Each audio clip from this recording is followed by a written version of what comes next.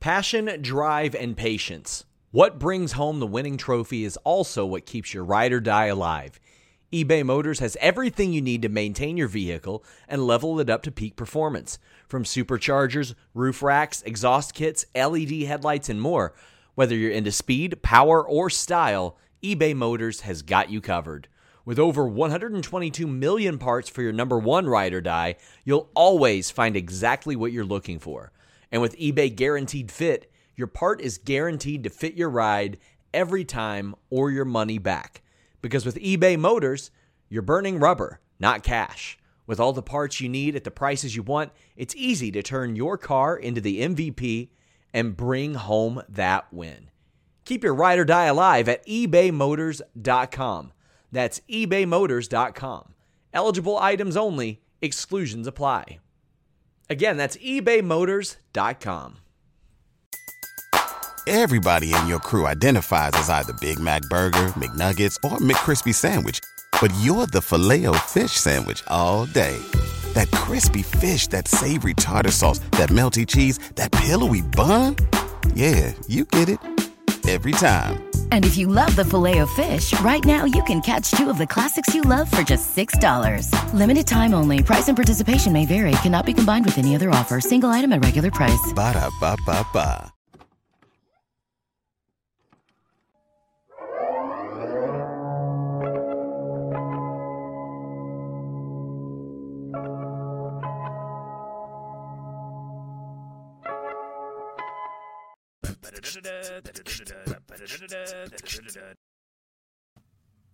Hey there, folks. Welcome to another edition of Day After Dynamite. It's Thursday, and you know what that means. It means it's time to ignite the dynamite the day after the dynamite. I'm Will Washington, but I'm not alone here.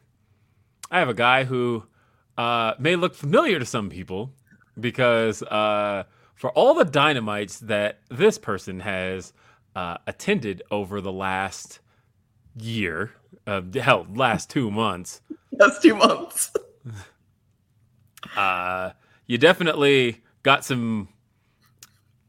something out of this last one. It's our resident gum collector, Caden Lee. Yeah. I'm a gum collector now. Apparently so. You had MJF's gum thrown directly at you during MJF's entrance.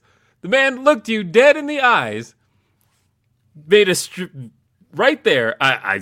And the funny thing was, the way it was brought to my attention was I was only like halfway paying attention to MJF's entrance, his music hits, and I get a text from Caden that just says, "Let me know when you see it."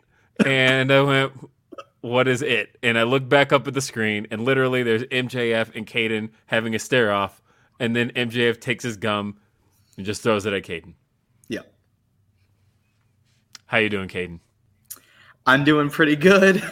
It's been a whirlwind last 15, 16 hours. A lot's been going on. I've gotten a lot of texts, a lot of tweets.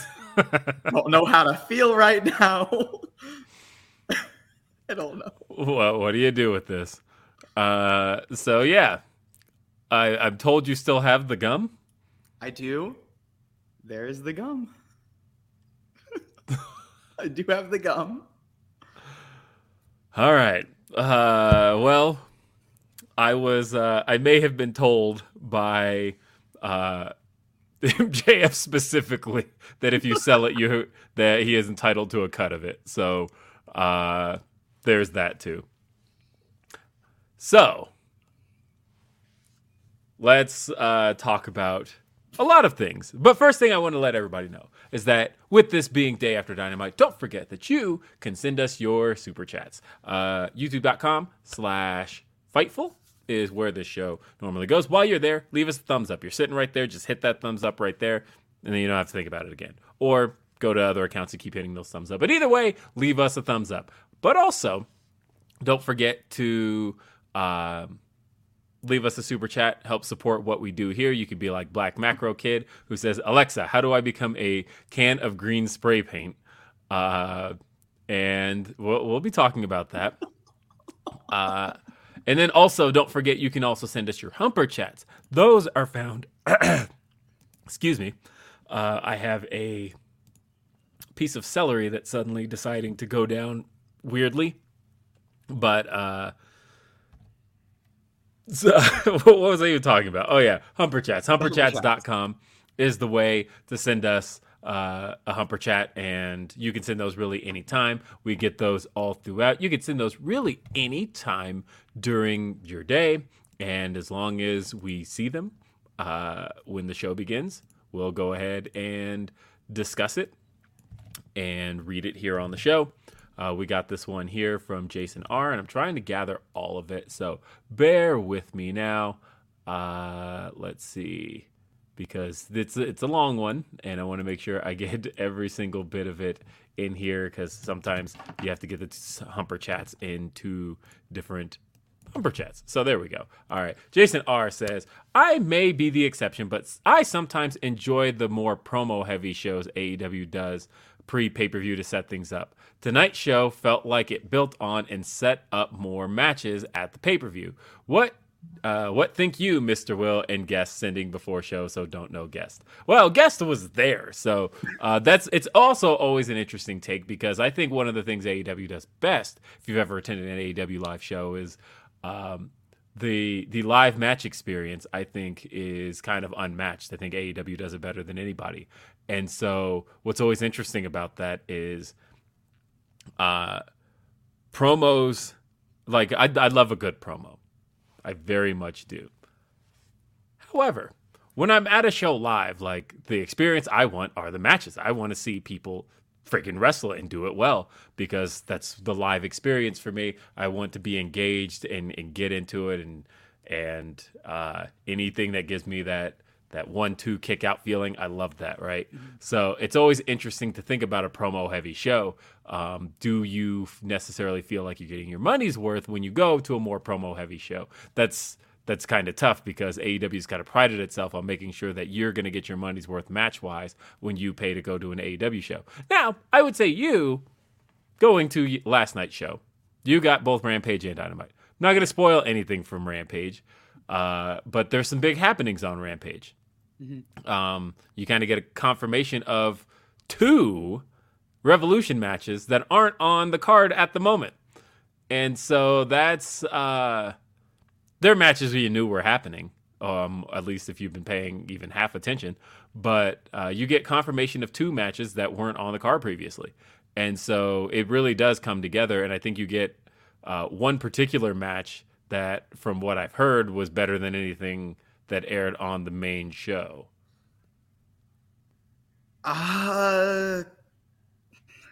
Close. Close? Okay. Very close. All right, fair. Either way, I know for me, I thought that... so there's a lot to talk about today. We got a lot to talk about, because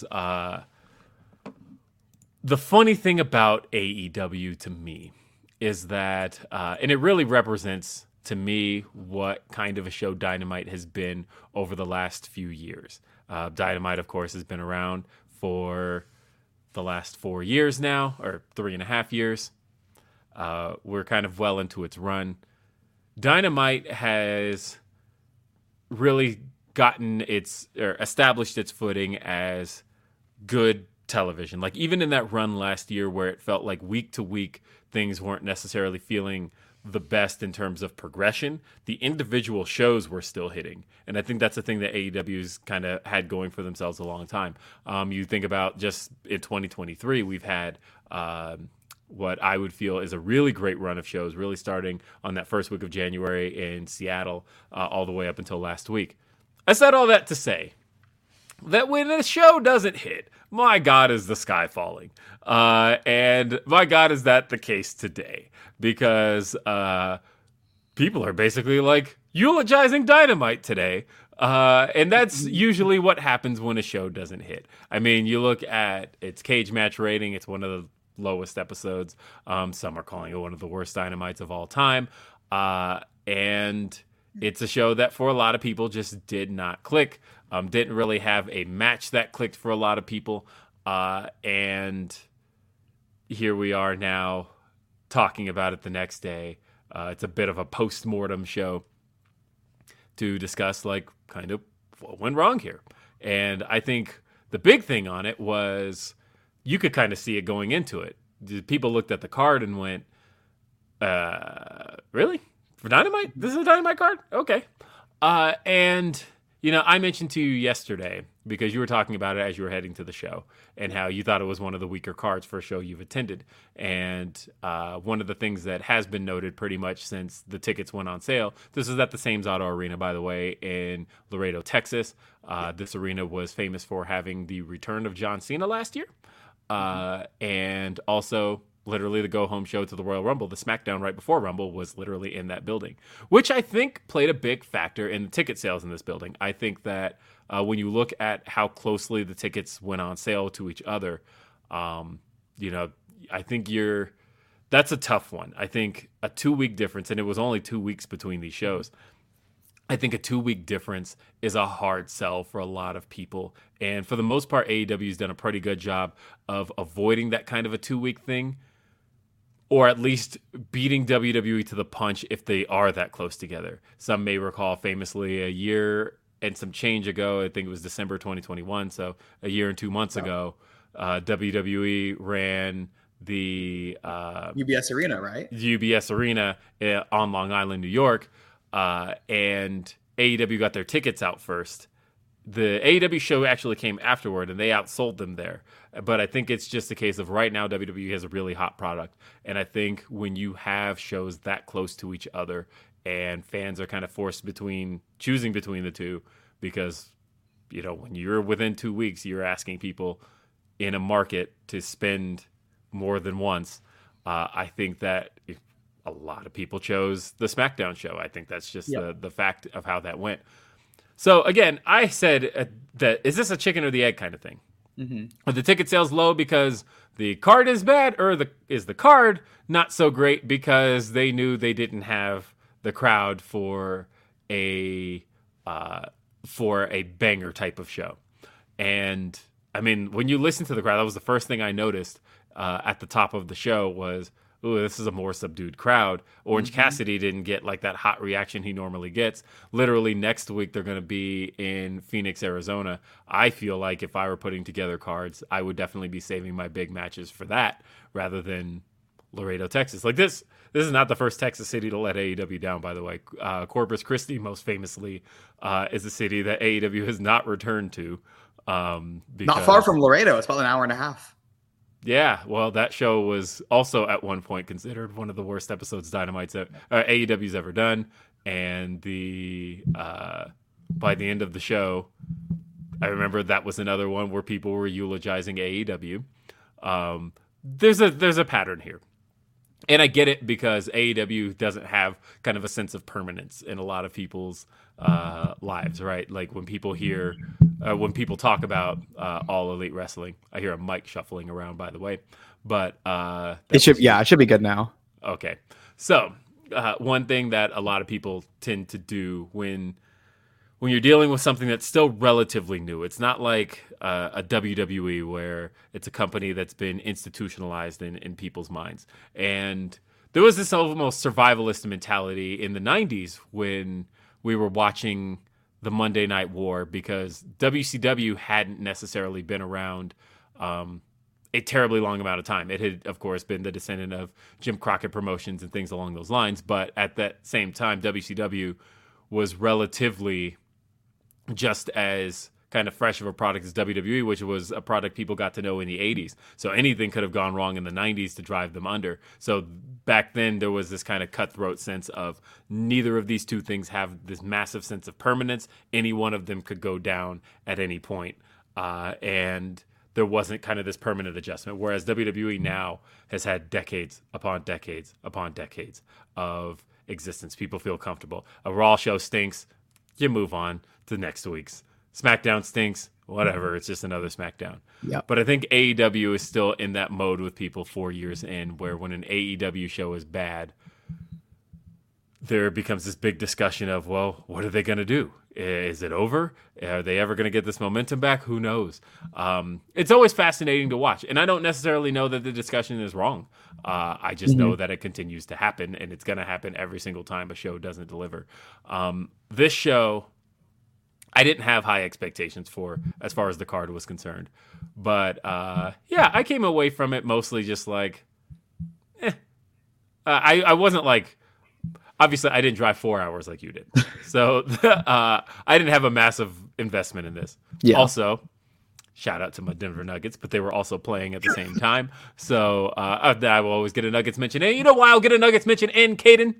Why, Will? Because the Nuggets are number 1 in the West. The Nuggets are 40-18. Do you follow much basketball, Caden? No. That's okay. My dad has a saying that he likes to throw out there when it comes to basketball teams. As you know, maybe you don't know, NBA teams play 82 games a year. That's a thing most people know. My dad has this go-to. My dad's a big basketball guy. He's taught me everything I know about basketball. He's the reason I'm a fan. It's our biggest connection. We talk basketball once a day. That is our bond, is my dad and I bond over basketball. My dad always says, truly elite teams will hit 40 wins before they hit 20 losses. That is his general rule for the elite teams of the NBA. It's a rule that's really never failed him, and he brings it up fairly often. And I called him when the Nuggets hit 40-18 to basically say, Dad, the Nuggets are that elite team. They hit 40 before they hit 20. So, because my dad's a big doubter. He's been doubting the Nuggets this entire time. He's like, I'm just waiting for the bubble to burst, and everybody who's riding this high of this team that's never been to a championship, that's never won a championship, all of its fans like me, to finally feel like, okay, it's finally happened. But the thing is, the Nuggets have never, ever walked into All-Star break, and All-Star break is this weekend. They have never walked into All-Star break with 40 wins. They are 41-18. This is the best starting record the Denver Nuggets have ever had. This is my team. This is what I do. Look, and this may not be the year. They may fall apart. They could come back from All-Star break and Kevin Durant and the Suns run all over them. I could see that happening, of course. But right now, this is the best I've ever felt about my team's chances for a championship. Let me have this, people, because I may not get to have this much longer. I've never gotten to have this. It's mile high time, baby. It's the Nuggets. It's the best team. I'm very happy for you. I'm very happy. Thank you. Thank you for being happy for me. But the Nuggets were playing literally at the same time as Dynamite being on, or at least through the second hour. It was like the last 45 minutes. So I was like between both Dynamite and the game. And of course, the Nuggets were playing the Dallas Mavericks, and the big discussion around the league right now among fans is who is the MVP, and the top two people, there's three really people bring up, but mainly the top two that everybody brings up is Denver's Nikola Jokic, Dallas's Luka Doncic. Yeah, but here's the funny thing. Luka had a better game than Jokic last night, but the Nuggets won. So the discussion remains. Who is actually MVP?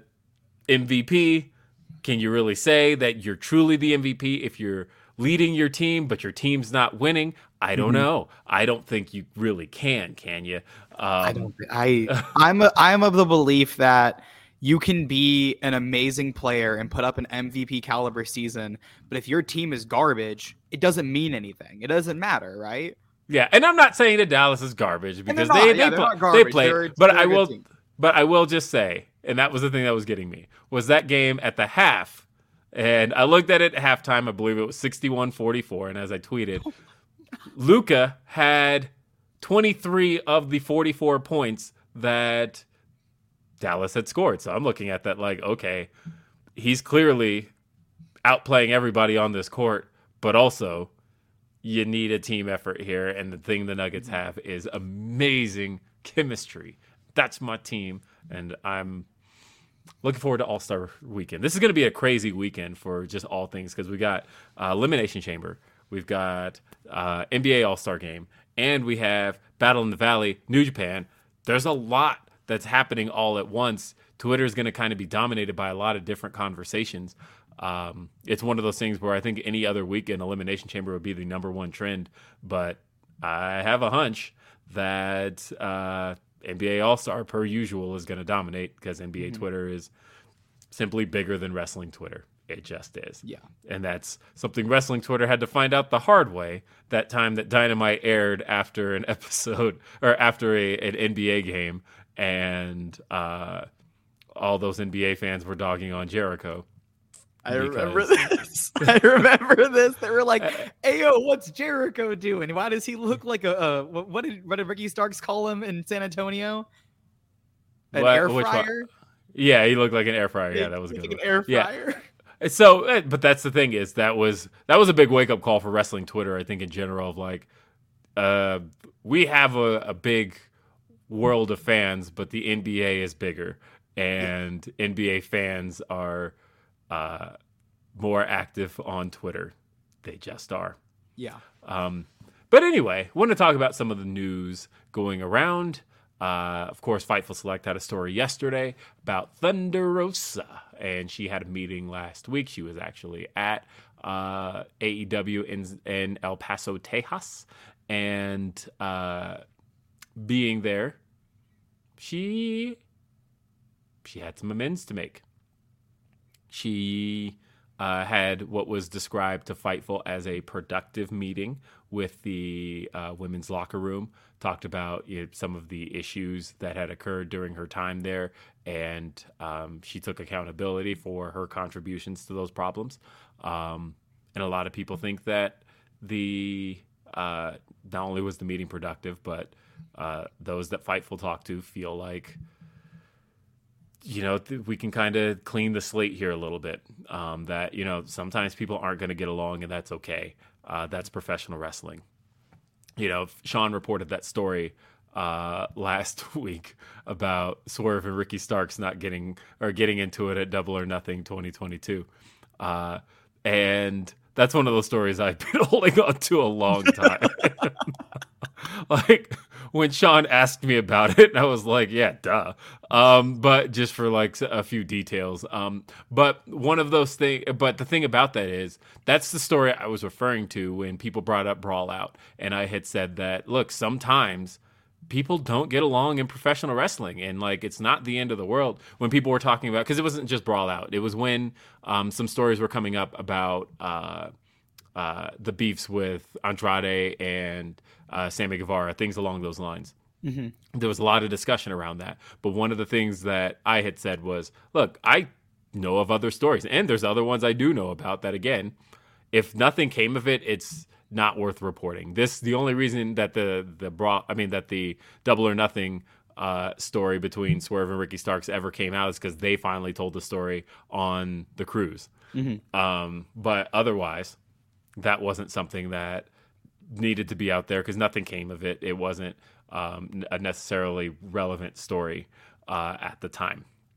And so, because, they had their issue for a minute. They were told, get over it and work together. And, okay. And they squashed it. They got over it. They moved on. But if you watch the match, you can kind of tell the spot where the miscommunication took place.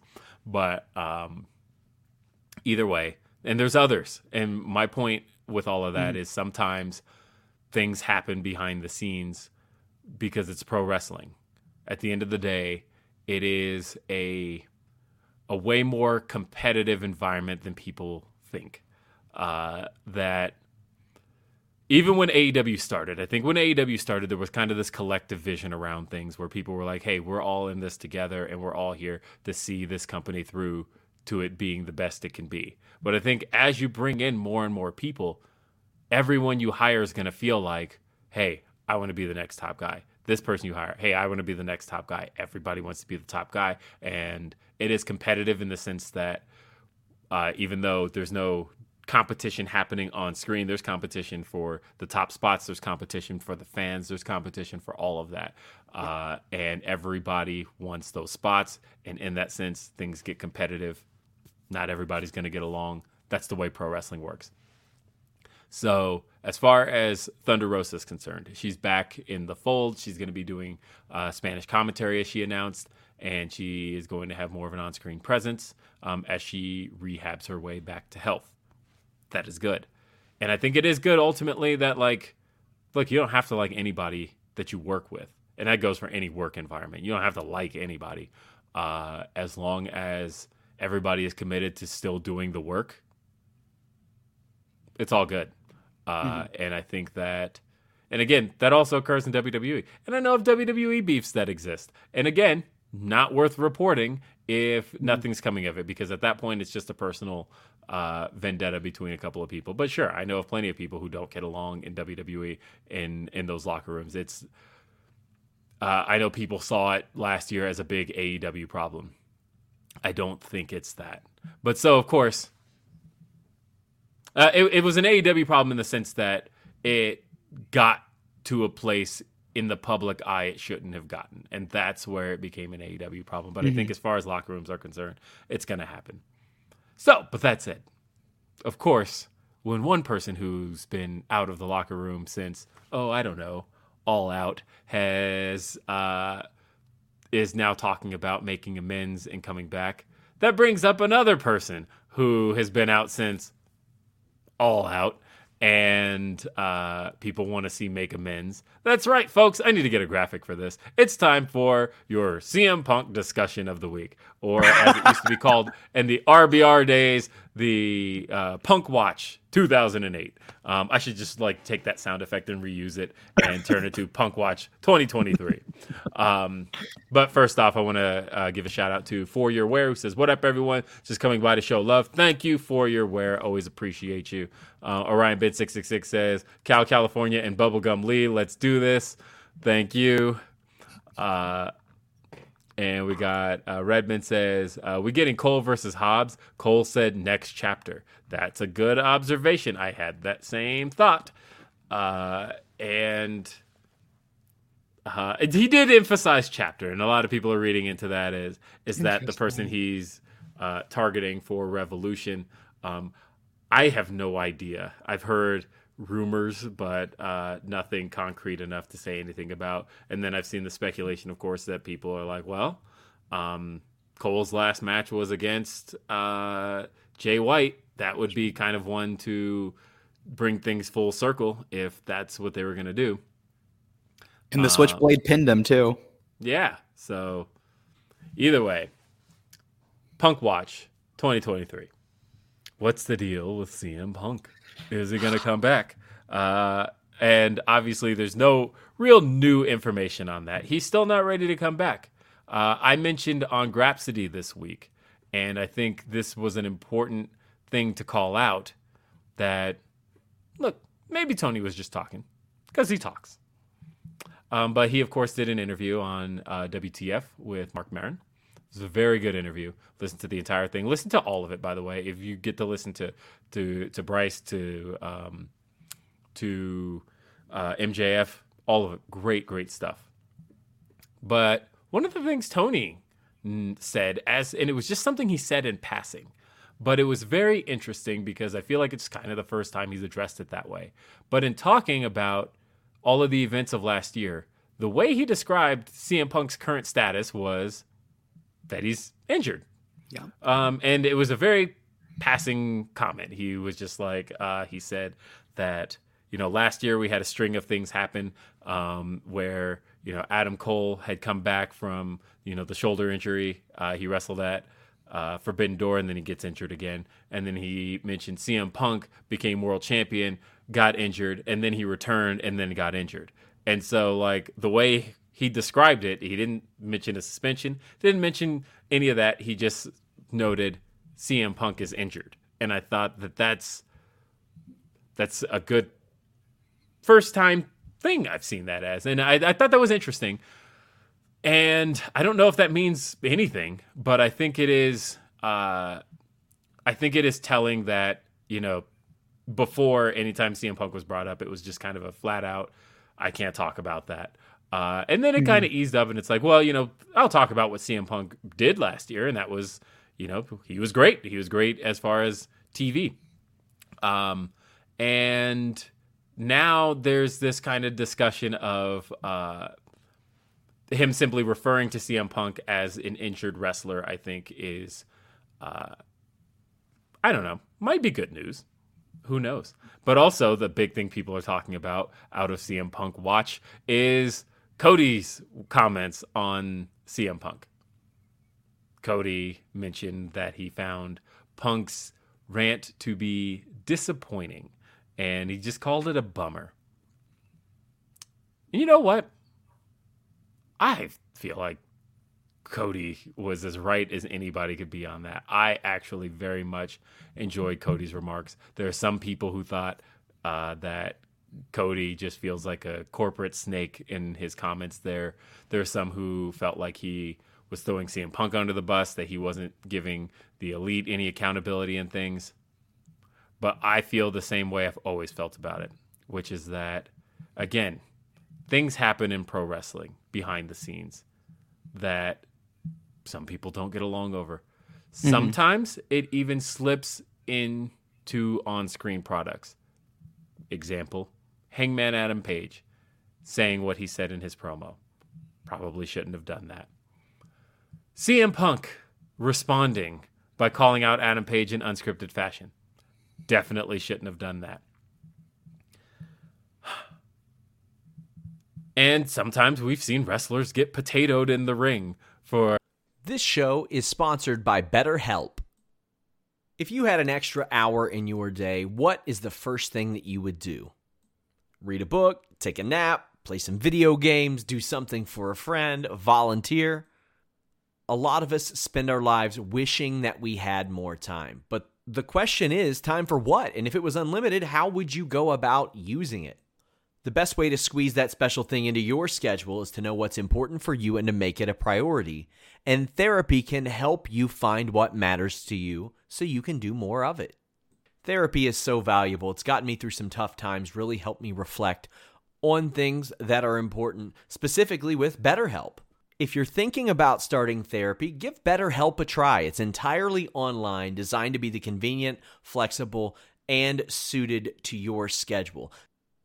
This is so beneficial when you've got that crammed schedule and you can't even imagine finding that extra hour. You can do it all from home. Fill out a brief questionnaire, get matched with a licensed therapist, and switch therapists at any time for no additional charge. Learn to make time for what makes you happy with BetterHelp. Visit BetterHelp.com/Fightful today to get 10% off your first month. That's BetterHelp, HELP.com/Fightful. It's so flexible and it can help you find that social sweet spot with BetterHelp.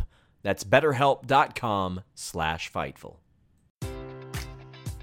Enjoy all your favorite sports like never before at BetMGM. Sign up using code CHAMPION and receive up to $1,500 back in bonus bets if you don't win your first bet. When you register with BetMGM, you'll get instant access to a variety of parlay selection features, live betting options, and the best daily promotions in the business. And with BetMGM at your fingertips, every play and every game matters more than ever. Remember to use code CHAMPION and receive up to $1,500 back in bonus bets if you don't win your first bet. Place your money line, prop, or parlay bets with the king of sportsbooks today. BetMGM and GameSense remind you to play responsibly. See BetMGM.com for terms. 21 plus only. Virginia only. New customer offer. Subject to eligibility requirements. Rewards are non-withdrawable bonus bets that expire in 7 days. Gambling problem? Call 1-800-GAMBLER. Promotional offer not available in Washington, D.C. Little things, whatever. But my issue has always been with the fact that nothing was as bad as the Gripe Bomb. There is nothing that, whether you feel Punk or whether you feel Hangman was wrong, whether you feel CM Punk was wrong for the stuff that happened on Dynamite, there was still, to me, nothing as bad as the Gripe Bomb. About everything that was said there, everything that was dragged out there. I didn't like any of that. And to this day, I still feel like that's the biggest problem. Everything that took place afterwards, again, behind the scenes fighting is bad shit. probably shit we wouldn't have even known about had, again, the Gripe Bomb not happened. That to me is still the worst thing that took place. And I get what Cody's saying, and that was the black eye. That was the bummer, especially when you think about the hype going into All Out. And one of the things that Tony Khan had talked about in interviews where he was like, after All Out, we're going to have the best roster we've ever had. Some of the things he discussed of, hey, we're going to have Kenny Omega back. We're going to have CM Punk on the roster. We're going to have Swerve Strickland, Keith Lee, like all of these guys who have not been on the same roster at the same time. We are going to have as soon as All Out ends. And MJF is back. Let's go, baby. This is the best it's ever been. And then it's like, actually, no, it's not. And so I just hope that, again, not everybody's got to be friends. Not everybody's got to get along. But I do hope that we do get to a point where we can see that roster that we've wanted to see all this time, of all of these guys on the same roster at the same time. That's what I'm after here. You know what else I'm after? What are you after, Will? Will Washington! Why is this dork on the show? What are we doing? Well, I wanted as you can see, I wanted a first-hand account from a true gum collector. I called him a gum catcher earlier, but I didn't know That's what. So again, most of the things I had typed out were relating gum to cum, and I thought, I'm not gonna do that. I went full bore with it early on the spotlight today. I was like, can we get away with calling you a gum catcher? I don't know if that works or not. Caden, it's good to see you. I did say nice things about you at the end of the show today. I'm only mean because I love you. Hope you know that. I know. Okay. All right. Well, how are you? I missed last week. I was in the car for 9 hours driving, so I feel like it's been a while. Yeah, we missed you. You missed Tom Campbell last week. I was very disappointed when I saw you at Tom Campbell on, and I was not able to do a run-in because I was driving the entire time. Yes.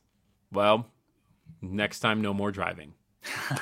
Next time I will not visit my parents. I agree. Yes. That's right. Well, we got to talk. We got to talk about basketball because that's the only reason I just did a whole bunch of talking about basketball, and I think people are going to be pissed if this takes any more than like 2 minutes. So let's go. Nah, that's fine. I still believe in our Nuggets, Will. I ain't worried about fucking Kevin Durant and his injury issues. All right. I ain't worried about him. I still believe. Yes, I agree. I know that, like, even Vegas is basically like, actually, you know what? The Suns are now the favorites to win the Western Conference, and the Nuggets have now dropped to 2. No, don't buy it. Don't buy it. We'll see. I don't buy it either. I still believe in the Nuggets. I still believe in Nikola Jokic. I still believe in Jamal Murray. I still believe in Aaron Gordon. I still believe in KCP. I think this team has it. I think that Thomas Bryant was a great pickup. I think that Reggie Jackson was a great pickup. That one I'm a little more iffy on. I mean, look, Reggie Jackson is from Denver. And so I'm just happy for him getting this homecoming, because it's one of those things where to return home to the team that you grew up with, I think is always a cool thing and a cool thing to watch and see happen. And I'm just, it's a cool little homecoming for him. That's all. Sure. I'll never be a fan of Reggie Jackson after the way he left OKC and everything with that. So that is high on my list of people I'm not going to root for, but I will root for the upcoming 3-time MVP Nikola Jokic, because that's going to happen. And Chi-Town Spurs, I'm going to put this up there. Westbrook to the Clippers. We can only hope Westbrook to the Clippers. I'm rooting for this so hard. I called it on FMC. I said 100% guarantee, mark it down. It's going to happen. And so I just want to be right more than anything. But I'm Westbrook to the Clippers would be so interesting, mainly because there's all this talk of where's he going to end up. And to end up back in crypto. Yeah, he ain't got to move. He just got to move his stuff just across the hall or something. He doesn't have to move houses or anything. That's why it's the ideal scenario. Moving sucks, Will. I mean, we've all moved before. It sucks. Sure. Absolutely. I'm at a point in my life, though, where I am beyond moving myself again. I have now accumulated too much stuff. And I said to my wife after our most recent move, which was 5 years ago, and just think about 5 years more of stuff that I'm like, nope, hiring movers after this. I have reached the point in my life I can't do it anymore. We did our last move ourselves. And is there like you know what there needs to be? Does this exist? Otherwise, I'm giving away a good idea on a stream. But is there like a Uber for movers where you can literally just like keep the service like on your phone? So. Is there? Okay. Where like all of a sudden you just get like a little alert that pops up that says, hey, this person needs something moved 10 feet from you. Can you go help them real quick? Yeah, I think there's I think I heard about that because my mom suggested it when I was moving into my apartment a few months ago. Okay, good. Like just somebody in your complex that's just like, hey. That's a good idea. If it doesn't exist, then you should definitely patent that one. Speaking of moving, Will, Caden has been moved from the street. All right, I'm out of here. Hi, Caden. I'm out of here. Bye, everybody. Everybody, enjoy the Dynamite talk. Bye, Caden.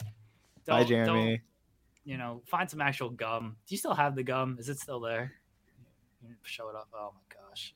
Cut your nails, Caden. No, cut them. Cut your nails, kid. Caden, are you going to Revolution, by the way? No. No? Okay. You're going to miss out on all the fun. I'm perfectly fine not going. Yeah. No, I will be there. It's going to be all three Grapsody members will be there, so that'll be fun. And, of course, Denise will be there. Still waiting to find out if Cher Delaware will be there. She is... she won't find out till last minute, and that sucks. So it was between Revolution and going to LA for Mania weekend, and I chose Mania weekend. I may not be able to make Mania weekend, so I am glad I chose. Like, had I had to skip Revolution and then found out that I couldn't make Mania weekend, so, and I explained this to everybody, but I mentioned that my daughter has her play that she's in. She's going to be singing in the Addams Family play. And what I'm finding out is that finding a flight back to make it in time is proving to be very, very difficult. And so I may just have to miss the whole thing. There's kind of no way. And there's between being in LA for WrestleMania weekend and being at my daughter's play, it's not a chance. I can't do it. Let's see. We got Van Twin Blade says, leave him alone. He's just a boy. So, again, and then Van Twin Blade also sent in a Humper chat. This one says 10 days till Glory Pro Anniversary 6. Jody Threat versus Blair Onyx, Suede versus Davey Richards, Eddie Kingston versus Mike Outlaw, Tootie versus Heather Reckless, Cody Lane, Jake Something, and Dak Draper versus Dad Horse and Ethan Price. We got Wasteland War Party versus Hustle and Muscle, and Myron Reed versus Camaro Jackson. Love it. Shout out Van Twin Blade, always with the Glory Pro plugs. I mean, look. You're paying for these as Humper Chat, so they're basically paid ads, kind of. And we'll do it. Why not? So, Dynamite. Laredo. Dynamite. You got there. Was the attendance as dire seeming as it felt leading up? So, I texted you before the show. Like right when Elevation was starting, I'm like, oh, wow, there is nobody in this crowd right now. It's Elevation, so I wasn't worried, especially. They tend to start Elevation a little early, though. Like they start before the top of the hour. No, they started at like a little after 6. Really? Oh, okay. Yeah, they have been starting it earlier, and they started at like maybe 6:05, 6:10. It was a little later. It felt like a shorter Elevation than normal, but yeah, it filled up throughout. But it was pretty much exactly down the center, right? Where you would cut the arena in half is basically where the crowd ended. At that point, there was nobody on the other side besides. Yeah, I know they didn't even sell the production holds. So yeah, there were a few people sitting in the production hold tickets. Mm-hmm. I don't know if they were like media or comped or whatever, but there were people sitting in the production hold seats, and that was it. That was the only people on that side of the venue. And then besides that, like it did, I thought it filled on that what they did sell. I thought it filled up fairly well, but it was just, I mean, you heard the crowd noise. Yeah, it wasn't as hyped or hot as the show has been in Texas in the last like 4 or 5 months. And so the show kicked off with an 8-man tag that was announced on Rampage last week. We saw quite an interesting lineup of people, actually, because it was the Acclaimed, Orange Cassidy, and Billy Gunn versus the team of Sanjay Dutt, Jeff Jarrett, Jay Lethal, and Satnam Singh. And One in a billion, Satman Singh. Yeah, so Max Caster's rap definitely ruffled some feathers, didn't it?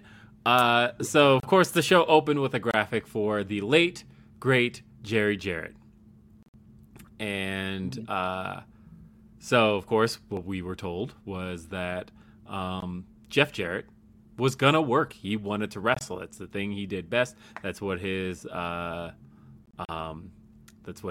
father would have wanted. And so that's what took place. All right, I see the chat talking about a rating. Yeah, and it's bad. I haven't seen it yet. So It's bad. Like 7 bad?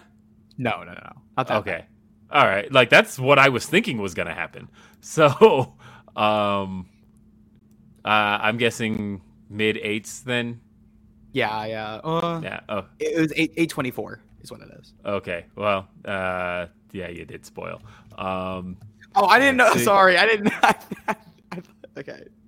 Yeah. So I was, but again, I was expecting something in the 7. So either way, the going on. We'll talk about it here shortly. Yeah.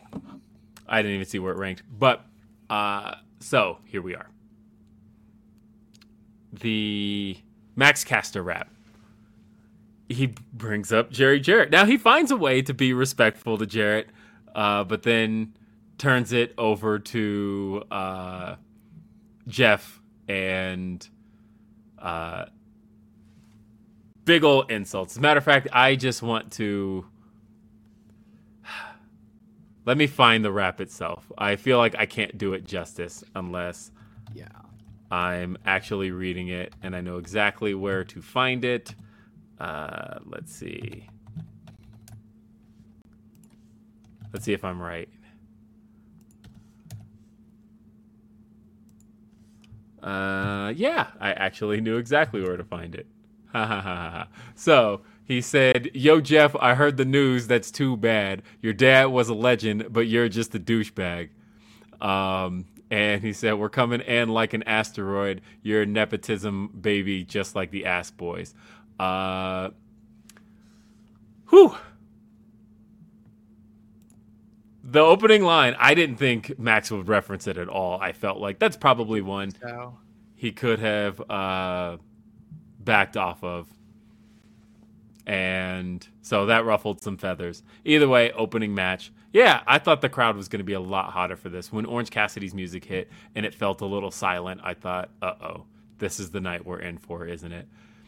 And yeah, it was I thought it was kind of an unremarkable opening match. What did you think of it being there? So first, we didn't hear, like his commentary mentioned the thing about Jeff Jarrett saying that he wanted to wrestle. We didn't hear that in the crowd. So seeing the rest in peace Jerry Jarrett in memoriam tribute at the start, and then you go into first Jeff Jarrett coming out as a heel, I was just like, okay, I guess now we're booing him. I I think I said out loud to the people around me, I was like, I don't want to boo this guy right now. Like, it just felt wrong. And then they do the rap, and I don't think it was as bad as a lot of people are making it out to be. I think it's a little bad faith, a little bit of a bad faith take, because if that happened, I would assume that Jeff cleared the line. That's at least my guess, and I would hope.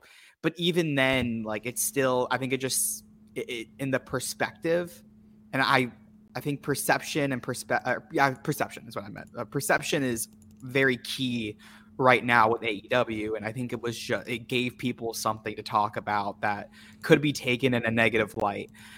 But in terms of the match, I can tell you, I had to rewatch this today because as soon as they made their entrances, I went to go get food because they say everyone loves the Acclaimed. Well, not everybody, because I got a hot dog and I got Gatorade. So I watched this later. You're not a Acclaimed fan, huh? No, I am not. This is all wasted on. No, I mean, I wasn't into this match. This wasn't for me. And I thought, this is the show we're into. We've got a ways to go. And we already get straight into the next match. Roosh and Preston Vance versus the Blackpool Combat Club's Claudio Castagnoli and Jon Moxley. I'd say this got the crowd hot. I felt like the crowd was into this. This was a Texas Tornado tag match. I love Tornado tag matches. Oh man, the crowd, the chat has turned on you, by the way, for turning on the Acclaimed, because I don't know if you knew this, Caden. Everyone loves the Acclaimed, except Caden. Except me. Yeah. We did see the Acclaimed later in the show, by the way. And I'll just talk about this now since we're on the topic of the Acclaimed. And it was announced initially by Renee Paquette that they're doing the exact same thing they did last year, which is that this coming Wednesday we're going to see the traditional Revolution Battle Royal, and then the week after we're getting the Casino Battle Royale, Tag Royale, which is more of a Royal Rumble with tag teams. I actually like that match better. If they have to keep one of the two, I'd rather they keep another triple threat. And then the Acclaimed walk in and announce that they're invoking their rematch clause, which seemed to be a term that sets people off. And hey, guys, the problem with the rematch clause as it was, when I got sick of the rematch clause, it had nothing to do with the idea of a rematch clause existing. It had more to do with how much it was relied on to create a series of rematches. I can appreciate the idea of using the rematch clause to insert yourself into another match rather than simply doing the same match again. That's my problem with the rematch clause, and that should be the problem with the rematch clause, is when it's like, hey, I just lost, but let's do this match back again. But if it's like hey, I lost, but now, because I once, and it's one of my favorite like fantasy bookings I've ever done, but there was one time, and I'm holding on to this one, that I'm not going to get too far into it, but I once like wrote out this story that revolved around a rematch clause. And it was where a belt had been basically, in a long story short kind of way, it was where a belt had been hot potatoed enough times to where in a month to where suddenly multiple people had rematch clauses, and we're all entitled to one. And it was a way to book like a fatal 5-way type situation where if the belt had hopped between these multiple people and all of them are now entitled to this rematch, so which one gets it? Well, we all do. And that was like my way of coming up with this match. It was one of those like EWR scenarios I had come up with, and I thought, you know what, that's a good use of the rematch clause, actually. I love the rematch clause if it's being used in a scenario to create a different match. If it's a rematch, and granted, AEW is full of those right now, and even this card for Revolution has a number of rematches on it. That much I've always been down on. But anyway, Blackpool Combat Club versus Preston, Roosh. This was, I think, intended to be kind of a make or break moment for Preston to basically say, answer the question, does he belong? I don't know if that necessarily got answered here. How did you feel about this match? So I have no idea how people felt about this. I did because I was just not checking Twitter. I was just trying to enjoy it. I loved this. I had a really good time with this match. I like a nice, bloody, brutal battle, especially when I ended up accidentally following Mox and Claudio out of the tunnel onto the floor. So I was on the floor trying to get to my seat while everybody's brawling in front of me. So that definitely like adds to it because you're kind of in the middle of the action. But I think everything that they did here just really worked for me. I thought they did a good job of utilizing the tornado tag and using the steel chair. Jose with that really stiff shot to Claudio was awesome. I liked Preston using the chain when he wrapped the chain, and then Claudio used that and made his uppercuts even like worse than they already are. Mm-hmm. And the finish was just brutal. The what was it? I always forget how to say it. Is it Juji Katami? Juji Katami. Okay. Yeah, say it fast enough and nobody will care. Okay, got it. And then he did that with also having the Bulldog still like kind of locked on. So I thought the finish worked here, and then I thought Preston did a pretty good job. It wasn't amazing. I wasn't blown away by anything Preston did, and I haven't been for the last few weeks. But I thought he played his role here very well, and it made Mox look great going into this Texas Death Match. You know what I came out of this match thinking about? So, of course, we're only a month and a half away from Supercard of Honor. Mm-hmm. And also, we have Ring of Honor TV launching literally in 2 weeks. I'll be there. On Thursdays. And so did you get your ticket already? Yep, I got my tickets. Good for you. I was thinking about what's next for Claudio. And this match answered that for me. It's Roosh, isn't it?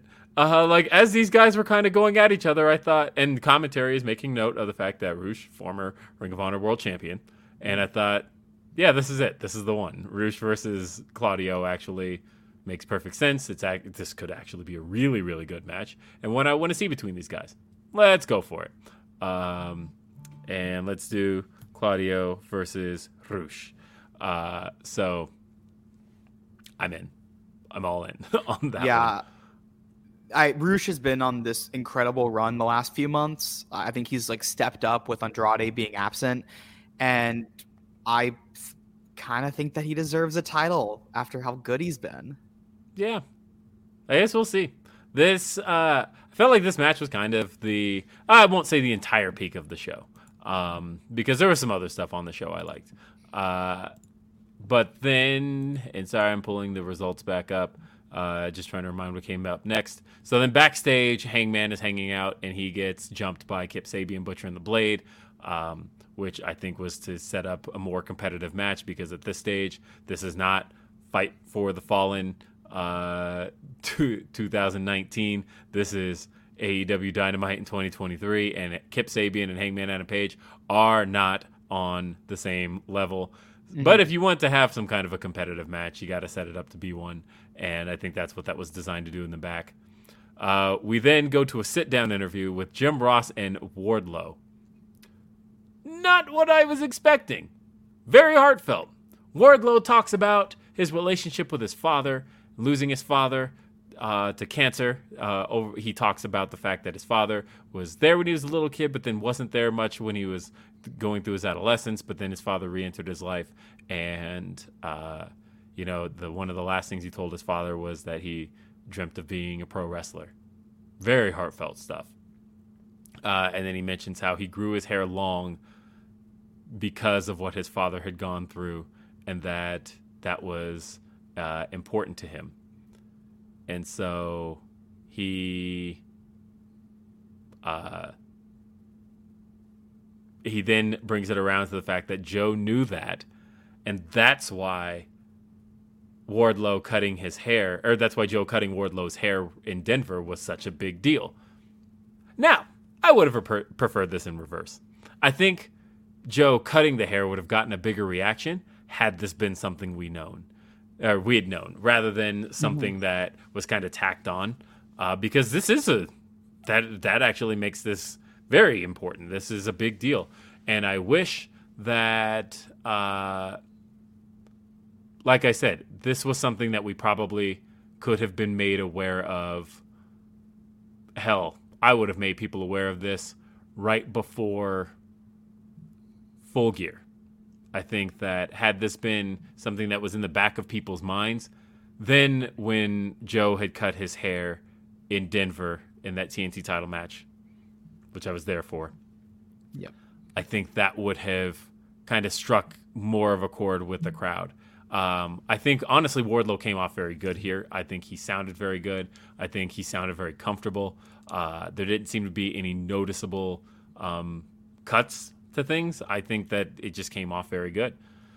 So to me, this was kind of good for the feud, more of what the feud needed to make it personal. But I think it would have helped if it was sooner. That's all. What did you think of this? So they did not show this to us in the venue. So I watched this today, and I had heard a lot of people talking about it. So I was interested to see what this was and how I was going to feel. And I thought that this was probably Wardlow's best character work, at least in a really long time, like definitely since the MJF feud. I thought he did a really good job here. He spoke well. Pre-tape obviously will help him a little bit, but I think he did a really good job of telling the story, and the ending where he was speaking to Joe directly into the camera, I thought really worked. And I'm now more interested in the rematch. I still don't love it because I just kind of don't care about the rematch between Joe and Wardlow all that much. I care a little more because now there's at least emotional stakes, but just, I don't know. This isn't really working for me all that much. Yeah, I am curious where they go next. Because the odd thing is, I'm like, do we stop Wardlow right now? I mean, do we stop Joe right now when Joe has had some very good stuff coming out of his TNT title runs?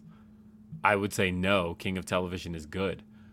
On the other hand, I do think that there's a greater slate of heel opponents than babyfaces right now.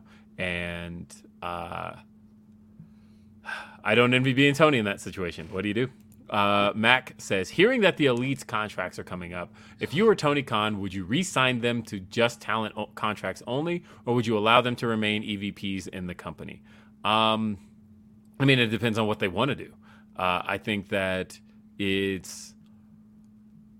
I think people kind of undersell how much for the show the EVPs really do, and how much they're relied on, especially when it comes to tag wrestling and some of the things that the Bucks have been able to kind of impart on some of the other teams, some of the things Kenny's been able to do. So I don't know.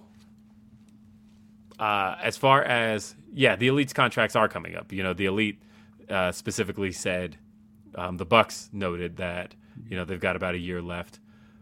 We reported on Fightful that, negotiations have begun on that. Matt and Nick, they basically talked about it on BTE. They had a little bit with Christopher Daniels where they had noted that there was contract negotiations going on. I don't know. I mean, I like the Elite. I think that there's a lot that they bring to the table as both, especially as talent. I think that, honestly, I would love to just fucking keep everybody. Like that's ideal. If Tony could have that roster that he was right on the brink of having going into or coming out of All Out, I think that's like the ideal scenario. But we will have to see. We also got one here from Orion Ben 666 says, AEW folks, no one cares about the Golden Globes. It's true.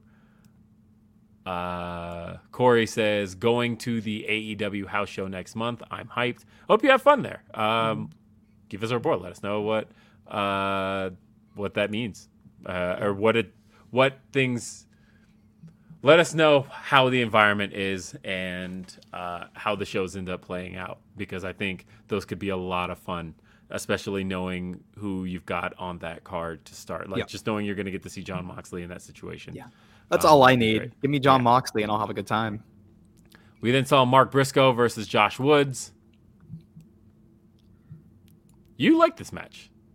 I love Mark Briscoe.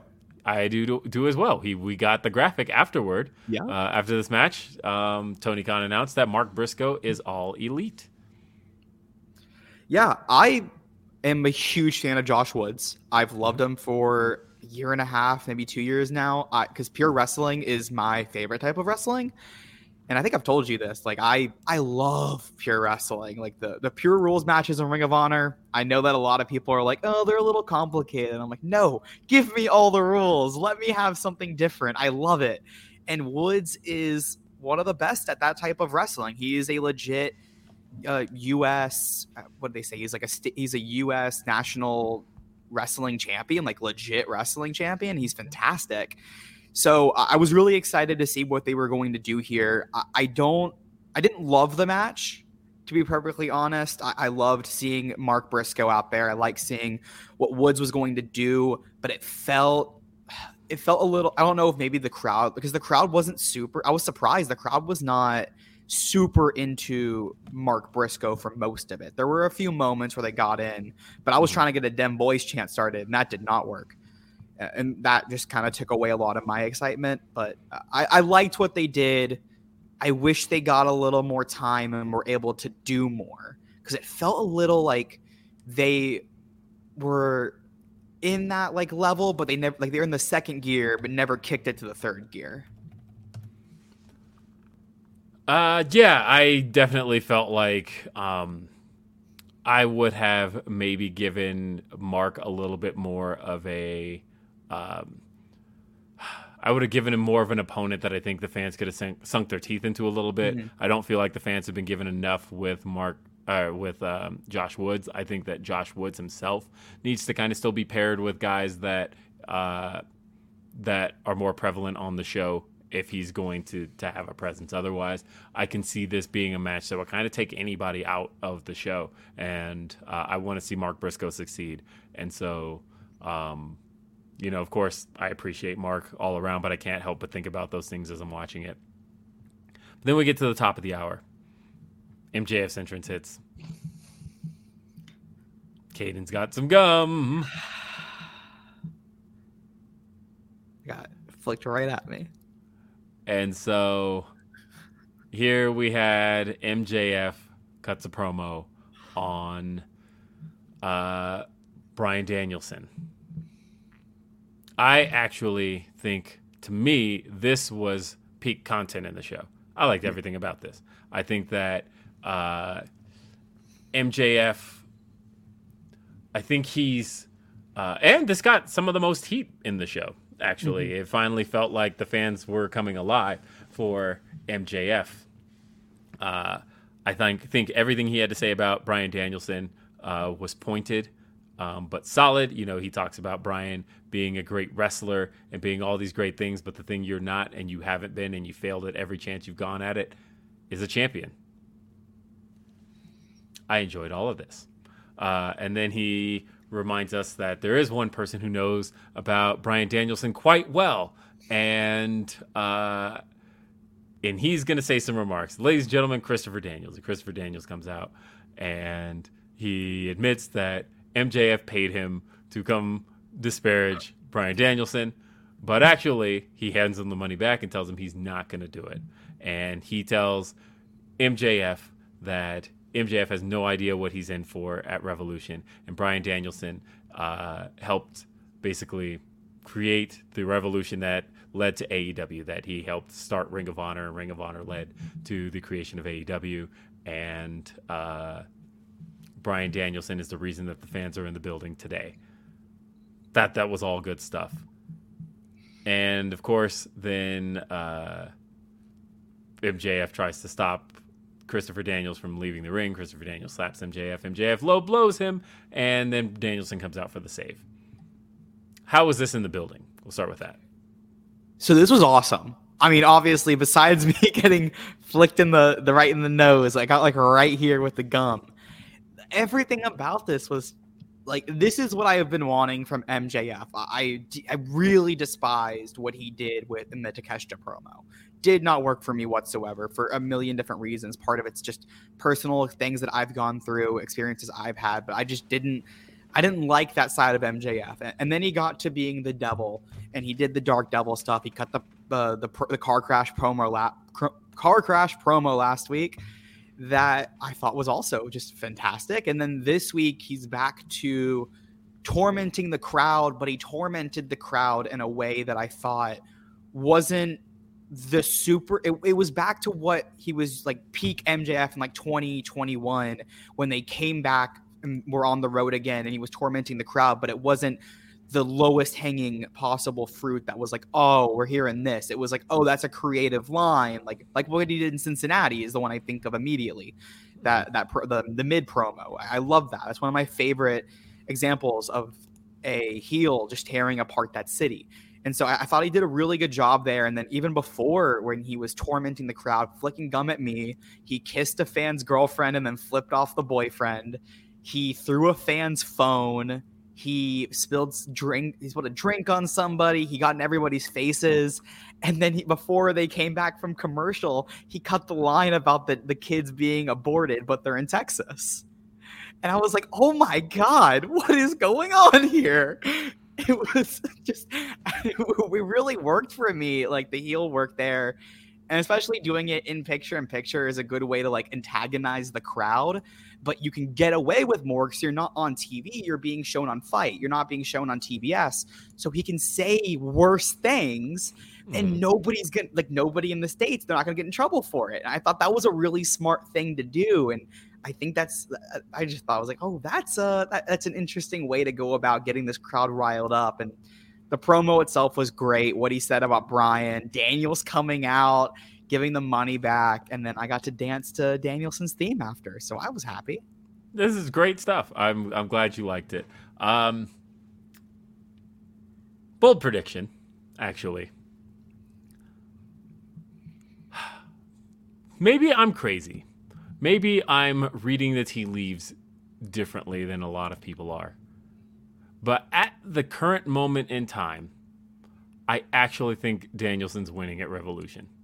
I do too. Okay. It's like not a crazy thought. So this was last week. I started thinking, I was like, I think they're gonna put the title on Danielson.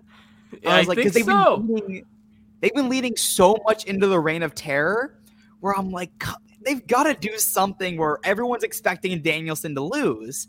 But I think that they're gonna swerve us on this, and because Tony, I love Tony, but some of the booking sometimes can be a little, to me at least, I can call it.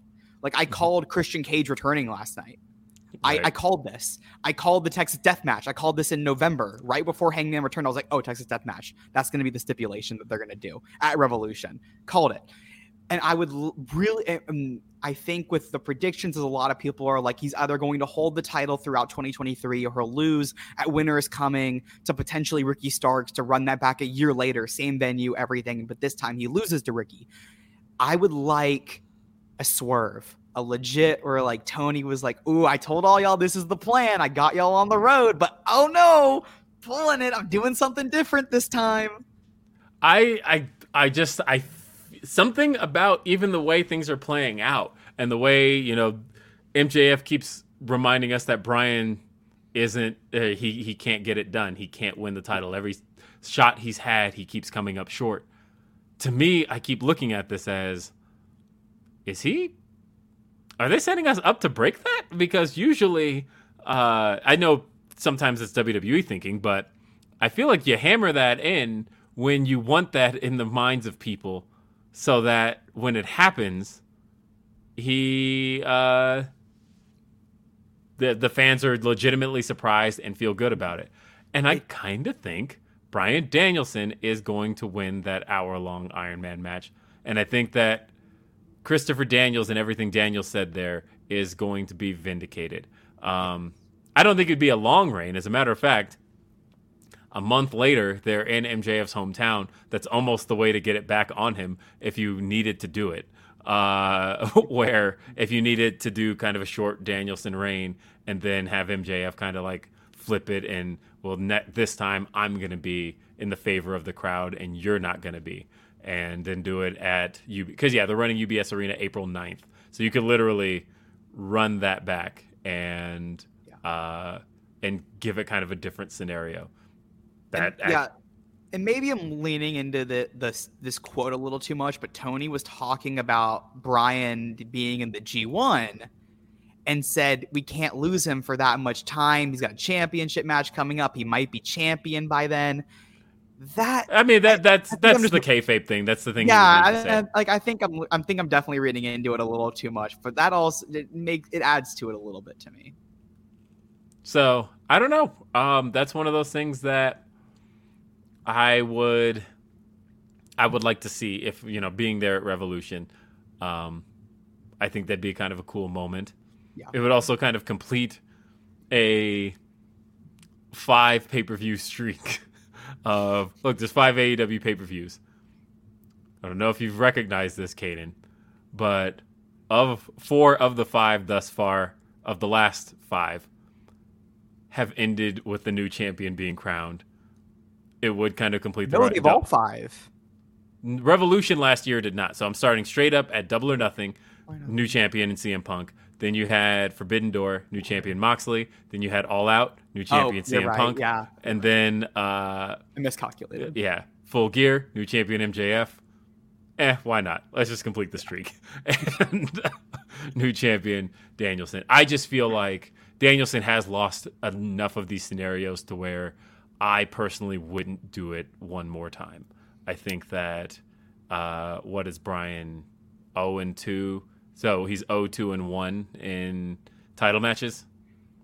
Yeah, because he tied with Hanger the first time. So that would be the one. Yeah, and then he lost, because he lost to Hanger and he lost to Moxley. Yeah, so he's 0-2-1 right now. He's kind of due one. Yeah. So there's that. I think that, and Hangman retained Scott in the chat. So against Adam Cole. The Adam versus Adam matches. That was March 6th, 2022. I was there, and I was there. Were you at that show? That was the first. I technically met you the day before. Oh, okay, that's right. When? Yes, that would have been at the concert. That's right. Yes. Okay, I remember all of that. Yeah, of course you were there. There's a Florida show happening. Of course you're there. Yeah, of course. So, there was the "Let's Go Adam sucks" chants. Yeah, great stuff.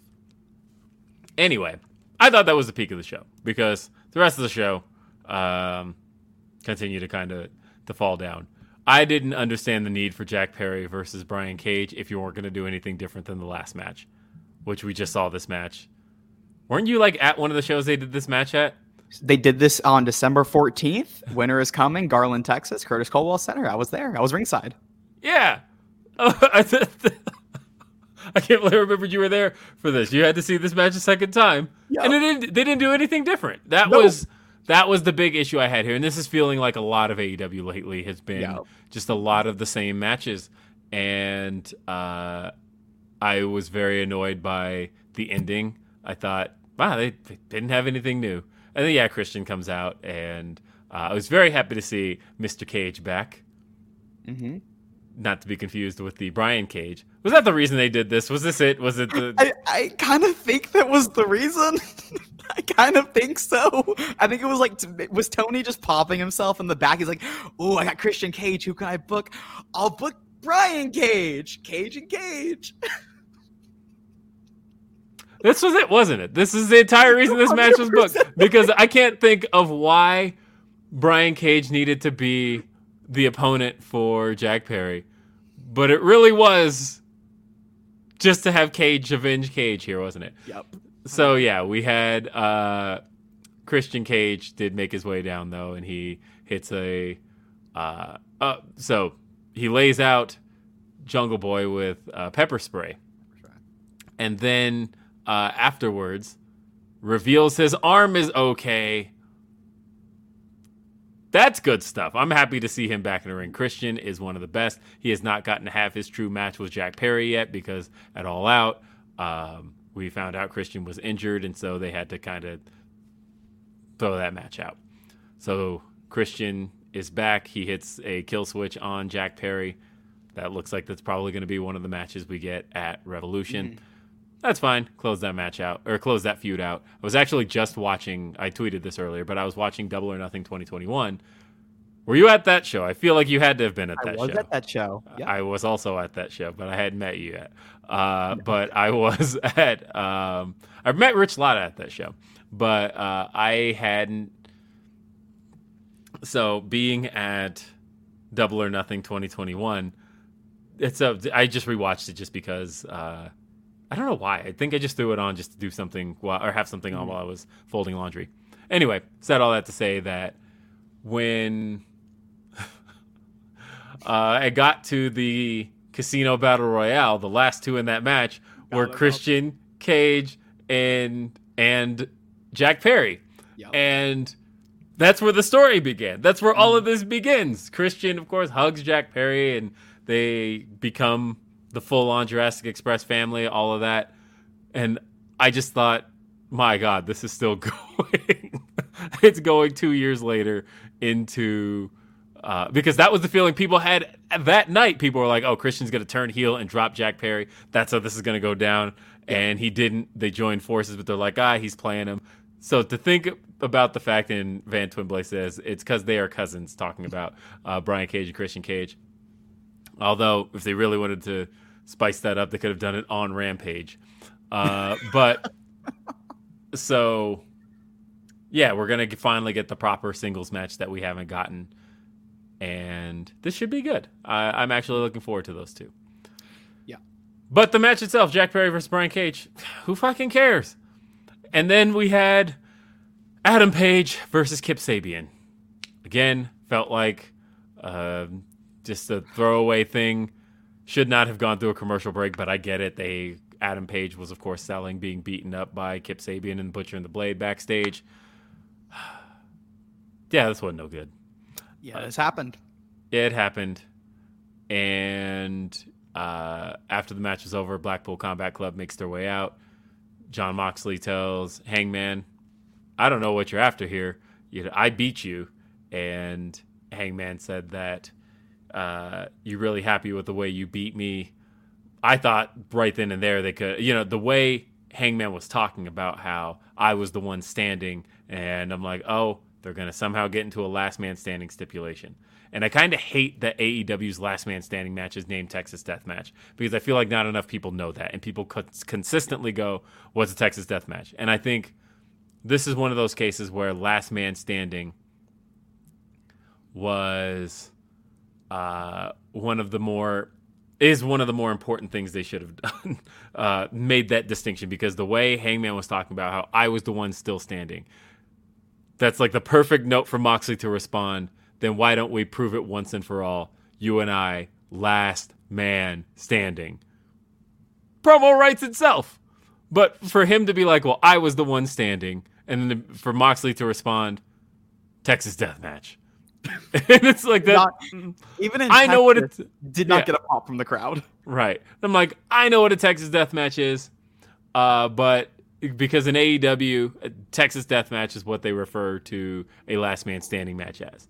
But I just felt like in the context of things, they could have just gone with last man standing. Yeah. That can't be a trademark WWE owns as far as that match is concerned. So I think they've done it in other companies. Yeah. So honestly, I would keep. Like, I know the match is going to be a last man standing match. That's what the AEW's version of Texas Death Match is, because they don't go. Their Texas Death Match rules are not the Texas Death Match rules of the traditional Texas Death Match. It's just last man standing. Let's just call it that. But anyway, before that, we had the Dark Order made their way out because Moxley noted that Hangman doesn't have any friends. Here came the Dark Order. Hangman keeps trying to tell the Dark Order, hey, leave me alone. But Evil Uno stood up for Hangman, got in Moxley's face, pie-faced him. Next week, we're now getting Jon Moxley versus Evil Uno. I liked Evil Uno here. I did. But I'll tell you what I didn't like was the crowd here. The crowd was not giving these guys much of anything. Nope. And so I didn't. Sorry, Laredo, you don't get another show. You guys were Corpus Christi bad, and there are cities in Texas they can hit because hey, they made 2 event announcements. They are returning to Little Caesars Arena in Detroit, and they announced that they're returning to. I can't even say returning. They're actually hitting proper Austin, Texas.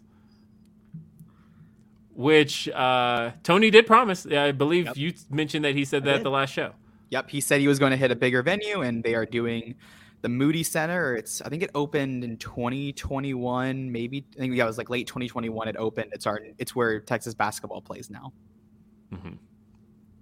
Mm-hmm. So yeah, that's a great arena for AEW to hit, and the HEB Center has been very good to them. I think HEB Center, like Austin, Texas, has been always one of my favorite AEW crowds, and so that's a good one for them to get. Yeah.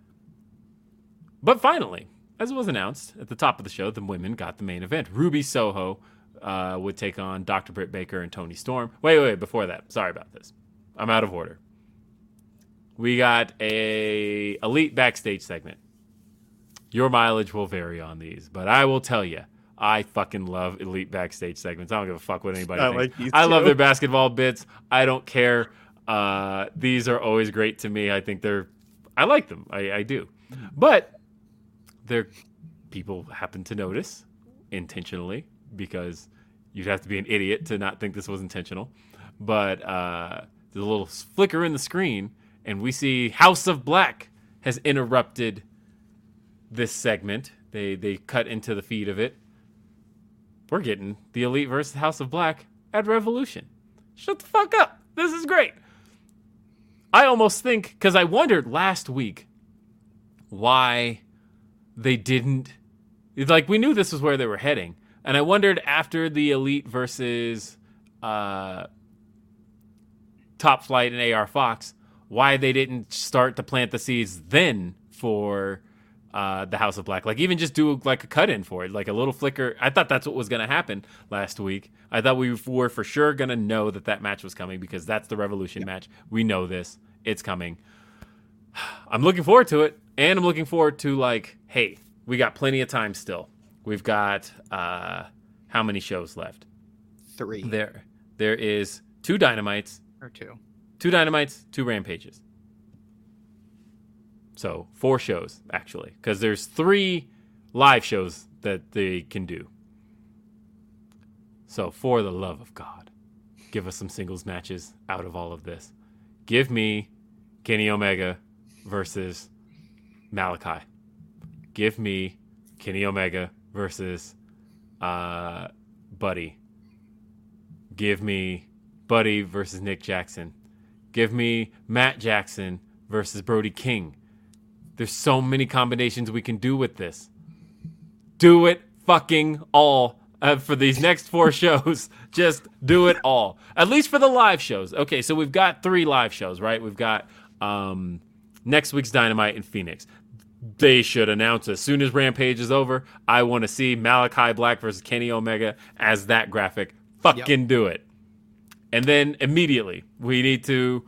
Hey, next week on Dynamite live from the Cow Palace, let's do Nick Jackson versus Buddy. And then on the Go Home Rampage, the one right before Revolution, it's a standalone show.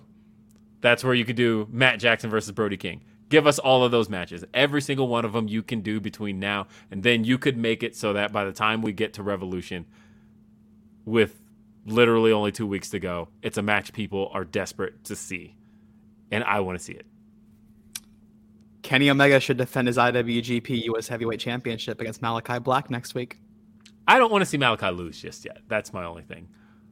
Yes, I do. Yeah, I do. Fuck Malachi. He needs to take the... Because as soon as I thought about it, I'm like, Black Kenny Mass, can't lose. One-Winged Angel on Malachi. Just fucking get him. Or you could also do Buddy if you wanted to do Buddy. As a matter of fact, yeah, because Kenny can't lose. So therefore, you're right. Buddy versus Kenny, because Buddy can lose that one. Yeah. And then you can do Nick Jackson versus Malachi.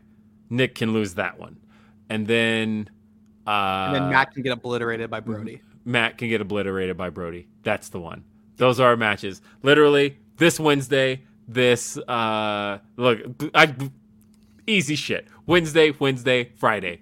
That's how you do it. That's what I want to see. So yeah, I'm not ready for Kenny versus Malachi yet. But I hate that. I hate that we just can't do that. I hate that in wrestling where, oh God, we can't do it because somebody has to lose and somebody can't lose. It's fucking pro wrestling. Somebody has to lose. That's how pro wrestling works. So no, give it. Just give me them singles matches. It's what I want. Next week, look, you can fix everything. As far as the low rating is concerned, as far as the low energy is concerned, literally, you announce this shit as soon as Rampage is over. If you announce that shit, Tony. No, do it like on the Excalibur, like running down the card as quick as he can, and he sneaks in Kenny Omega versus Buddy Murphy with IWGP US Heavyweight Championship. And literally the graphic just passes. No, please. Yeah, I think that would create a whole lot of intrigue for that match, and I want to see it. Yeah. We also had an Adam Cole sit down with Renee Paquette. Oh. I thought we were going to get a lot more out of this, but this, I think it gave us clarity, as far as when we're going to see him back, why he hasn't been back yet, and he talked a little bit about his injuries, things along those lines, but he's excited to be traveling with AEW again. It was cool. I wouldn't have hyped this at all. This is one of those things I just would have been like, oh, by the way, Renee Paquette recorded this with Adam Cole last week. Let's take a look. But I wouldn't have. Nothing really came out of it. So, in the main event, it's a three-way, Ruby Soho, Britt Baker, Toni Storm. How did you feel about this match? In ring, I liked the match. Mm-hmm. Up until the finish. I thought this finish was really terrible. I'll say this. I didn't hate the finish as much as everybody else did. I thought it was cheesy, but I think people who are like, this is killing the business, I thought that was a little too much. I think it was I thought it was extreme. The match itself, I thought that, honestly, I thought this was one of Britt's better performances in recent. I thought that Tony and Ruby have good chemistry, and only thing I didn't like about this was that it went through a commercial break, and the majority of it took place in the commercial break, it felt like. I feel like when they got back from break, I thought, there's only 4 minutes left in this show. And, yeah, it was... So I thought, as far as what they were doing on screen, it was working for me. I thought that the three of them were fine together. Crowd wasn't into it enough, but I was like, I'm used to it on this show at this point. And then, yeah, we got to the finish where, of course, Saraya comes in for kind of no reason. Saraya brings out the green spray paint. She sprays Toni Storm's ass as Toni Storm does her patented... what is the hip attack? The hip attack. Yeah, she does her patented hip attack, which is supposed to splatter paint on Britt's face. It kind of didn't. So didn't necessarily like what it accomplished. It didn't really accomplish much of anything. But I didn't think this was like a killing the business moment. As a matter of fact, in the context of the show, this actually made sense for what they've been doing and what they were going to go for with it. Oh, yeah, and Sweet Cheeks music. That's right. Oh, yeah, I forgot they gave it a name. But, I mean, it is a devastating move. Yeah. I'm happy for Ruby Soho that she got the win. And then in the end, she was torn between Saraya and Jamie Hayter. And the show went off kind of cold. So... I'm happy for Ruby Soho getting that victory. She's actually been kind of a mainstay player. I think for the big critique that a lot of people have had toward Ruby Soho, which is, she's been wasted. I think since she's been back, she's been a very prominent player on screen. And that's one of the things that you can't really deny as far as she's concerned. I see somebody saying, is this better than a pie to the face from Charlotte? Yes, it's better than a pie to the face from Charlotte, mainly because one involved Toni Storm hitting her signature move, and the other was embarrassing Toni Storm. So from her perspective, absolutely. Is it better in the sense of content? I mean, no, nothing that Saraya and Toni Storm are doing right now is for me. I think this stuff kind of sucks. But as far as is it better for Toni? Yes, it is. Is it a better thing to be doing? I think that there's obviously a happy medium of doing more entertaining stuff. But at the end of the day, this Dynamite was no good. No. I didn't enjoy this. Zero Prime says, I know off topic, can you or SRS give an update on Rio? I'll check up on that. I haven't even thought to ask recently. But yeah, this show was no good. Again, like I said, was it a chicken or the egg thing? Was this show, was the crowd bad because of the bad card, or did they book a throwaway card because of a show that didn't sell many tickets? I don't know. But either way, I want to just throw this week out. Phoenix, the Phoenix next week. That's it. And I'm hoping there's a little bit of regrouping on the road to Revolution. But no, I didn't like this show at all. And I didn't hate it. I didn't walk away from this angry. Obviously I didn't spend my night on Twitter as a lot of people did, basically discussing, doing a postmortem on this show. Instead, I did an 1.5-hour podcast on it. So no, there's not much more to say. It wasn't, like I said, I don't think it's end of the world bad, but I also don't think anything is end of the world bad. But I do think that, hey, it is, I would like to see some things for Revolution ramped up, and I think there are ways to do that. I am still very much into everything MJF and Bryan Danielson are doing. And I kind of think Danielson's winning. There's just a piece of me that's there's a way to do it, and I think they're going to. Yeah. And that excites me. I am excited for House of Black versus the Elite. I think just looking at the cards, and I thought this last week when they were announcing matches, I think the stuff for Rampage looks better than the stuff that they were doing for Dynamite. And that we've got the Trios rematch. We've got Daniel Garcia versus Ricky Starks. We have Dustin Rhodes versus Swerve Strickland. And then you somehow roped your way into seeing another rematch in Vert Vixen versus Jade Cargill. Yep. I saw this match December 21st, San Antonio. And the weird thing about that was that match was a eliminator match to get a shot at the TBS championship. But then she got a shot anyway here in Laredo, Texas. Yep. This didn't make sense. Well, we've already kind of discussed the ratings. And Brandon Thurston, of course, already reported it all. I am trying to pull it up here. Where's my Patreon post? Let's see. Did you get an email? Because I usually get an email on those. Oh, there it is. Yes, I see it. Yeah, I did. So the show was watched by 824,000. That's the lowest viewership since November 16th. And lowest 18 to 49, it did a 0.27 since January 4th, which isn't that long ago. That's like a month. Yeah. And we don't have rankings information yet because Showbuzz Daily hasn't dropped those. But that's not great. But what I was expecting. When I saw this card, I thought AEW is a show that is built on the anticipation of what people are going to see. And this particular show just didn't have it. And I'm not sure. And I feel like Tony knew that. And the reason I feel like Tony knew that is watching his tweets. You could see where he had tweeted about, guys, Rampage is going to be really good.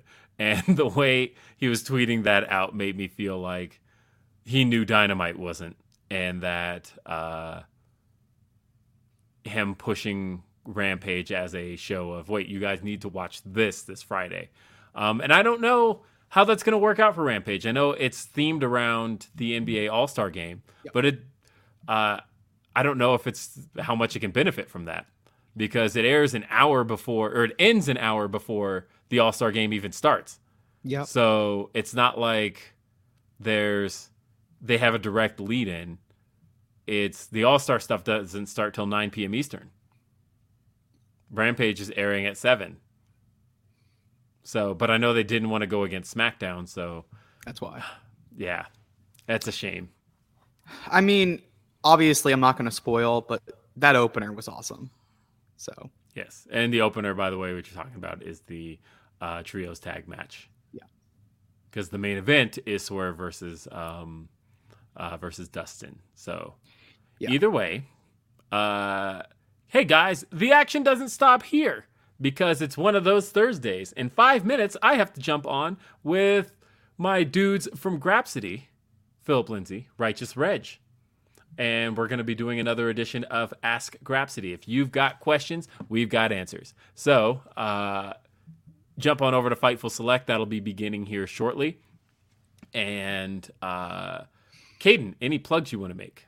Yes, you guys can find me on my Twitter. It's right down there at Caden, KADEN_FTW.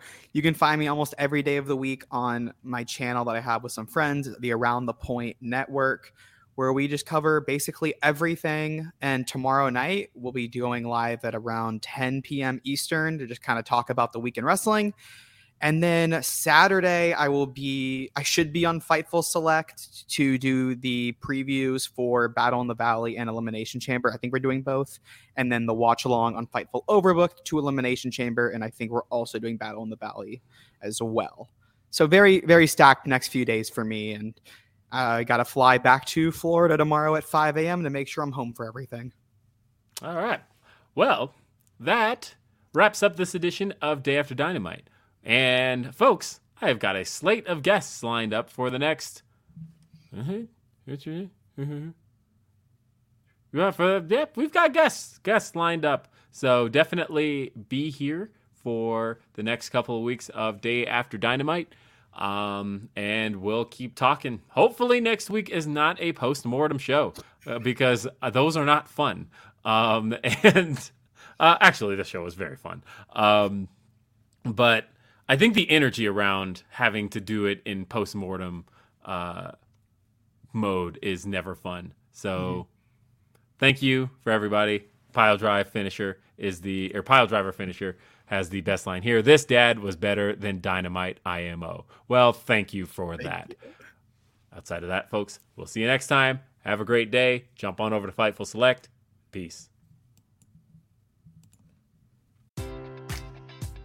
Enjoy all your favorite sports like never before at BetMGM. Sign up using code CHAMPION and receive up to $1,500 back in bonus bets if you don't win your first bet. When you register with BetMGM, you'll get instant access to a variety of parlay selection features, live betting options, and the best daily promotions in the business. And with BetMGM at your fingertips, every play and every game matters more than ever. Remember to use code CHAMPION and receive up to $1,500 back in bonus bets if you don't win your first bet. Place your money line, prop, or parlay bets with the king of sportsbooks today. BetMGM and GameSense remind you to play responsibly. See BetMGM.com for terms. 21 plus only. Virginia only.